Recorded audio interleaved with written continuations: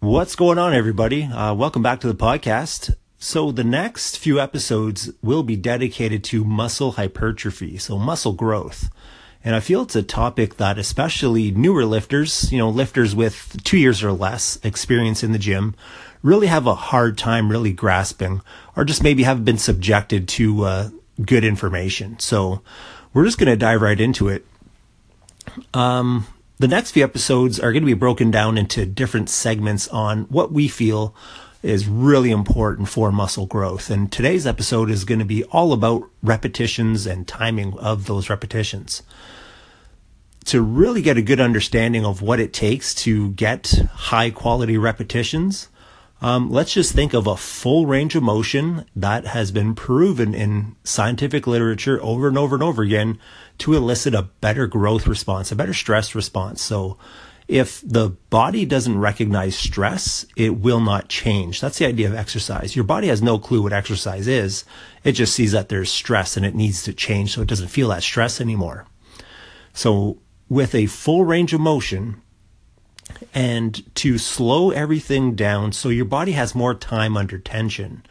So let's just kind of pick on the bicep curl because it's an exercise that gets bastardized in every gym that we could ever find in anywhere around the world. You'd see in every gym people literally air humping weights up, and it's so rattling because they're really not getting a heck of a lot out of it. So to get, like I said, that full range of motion, but what I really want everyone to focus on is just slower, more controlled repetitions. So literature tells us that we will get far more growth out of more time under tension than we will with just air humping. So kind of looking at that, the next time you give your bicep curl a shot, what I want you to do is slow everything right down. So to take 3 seconds to curl it up, pause for 2 seconds at the top of the motion, feel that peak contraction happen, and then slowly lower it for about 4 seconds. Take no more than a 1 second pause on the bottom, and then repeat that process.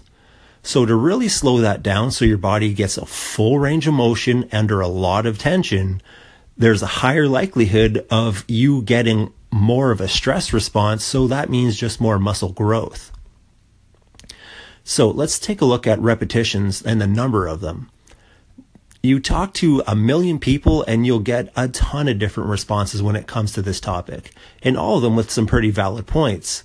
So if we're just talking about someone who has 2 years or less lifting experience, guys, just keep it simple.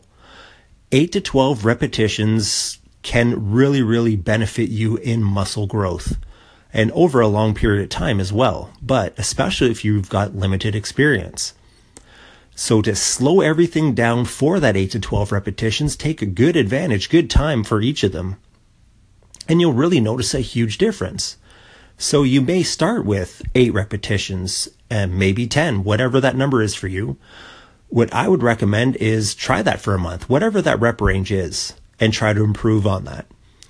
So let's say if you're getting into bicep curl and you're curling 80 pounds. Well, try to keep to your 8 or 10 or 12 repetitions, whatever repetition scheme you're working with, and under the same timing that I mentioned earlier. The 3 seconds up, 2 second pause, 4 seconds down.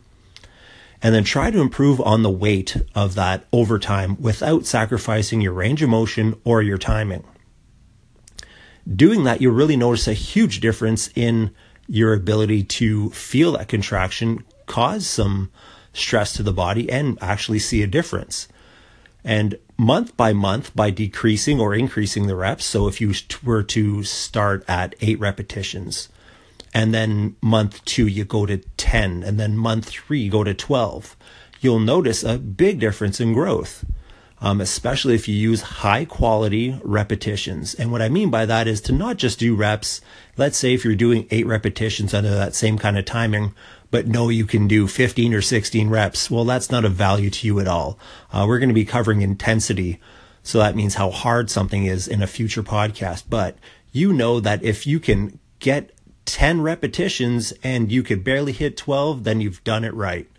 Anyways, that is it. Hope you guys get a lot out of this. I am out.